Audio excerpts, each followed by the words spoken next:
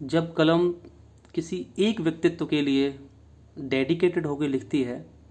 और उससे किसी और के बारे में लिखाया जाए तो बस कलम नाराज हो जाती है, खामोश हो जाती है। तो बस उसी की ये नाराजगी, खामोशी, कसमकस को लिखने की कोशिश की है कि खुद बेखुद हूं आज खुद से, खुद बेखुद हूं आज खुद से, आज ना मुझको होश है,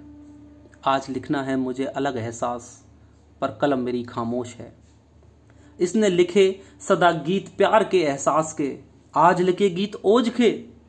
अब ना इतना जोश है, आज लिखना है कुछ अलग एहसास, पर कलम मेरी खामोश है। इसने लिखा उसका रूप तो कभी गीत इंतजार के, इसने लिखा उसका रूप कभी गीत इंतजार के, ना लिखे गीत महफिल के, बस लिखे गीत यार के, बस लिखना उसका रूप ही, ना लिखी राजनीति कभी, ना लिखे गीत झरनों के, ना बागों की बहार के। अरे तमन्ना तो सागर की थी, पर हासिल हुई सिर्फ ओश है, आज लिखना है कुछ अलग एहसास, पर कलम मेरी खामोश है।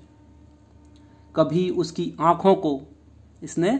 कभी उसकी आंखों को तो कभी रूप में लिखा, सावन की, फागुन की, जेठ की हर धूप में लिखा, लिखा उसका नाम ही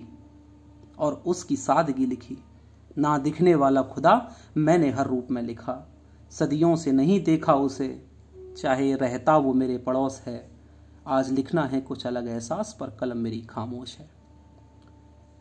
ना लिखी इसने साधना कभी,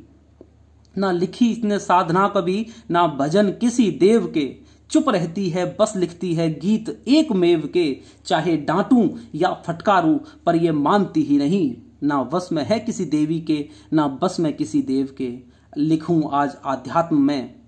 अब ना इतना होश है, आज लिखना है कुछ अलग एहसास, पर कलम मेरी खामोश है, कलम मेरी खामोश है, कलम मेरी खामोश।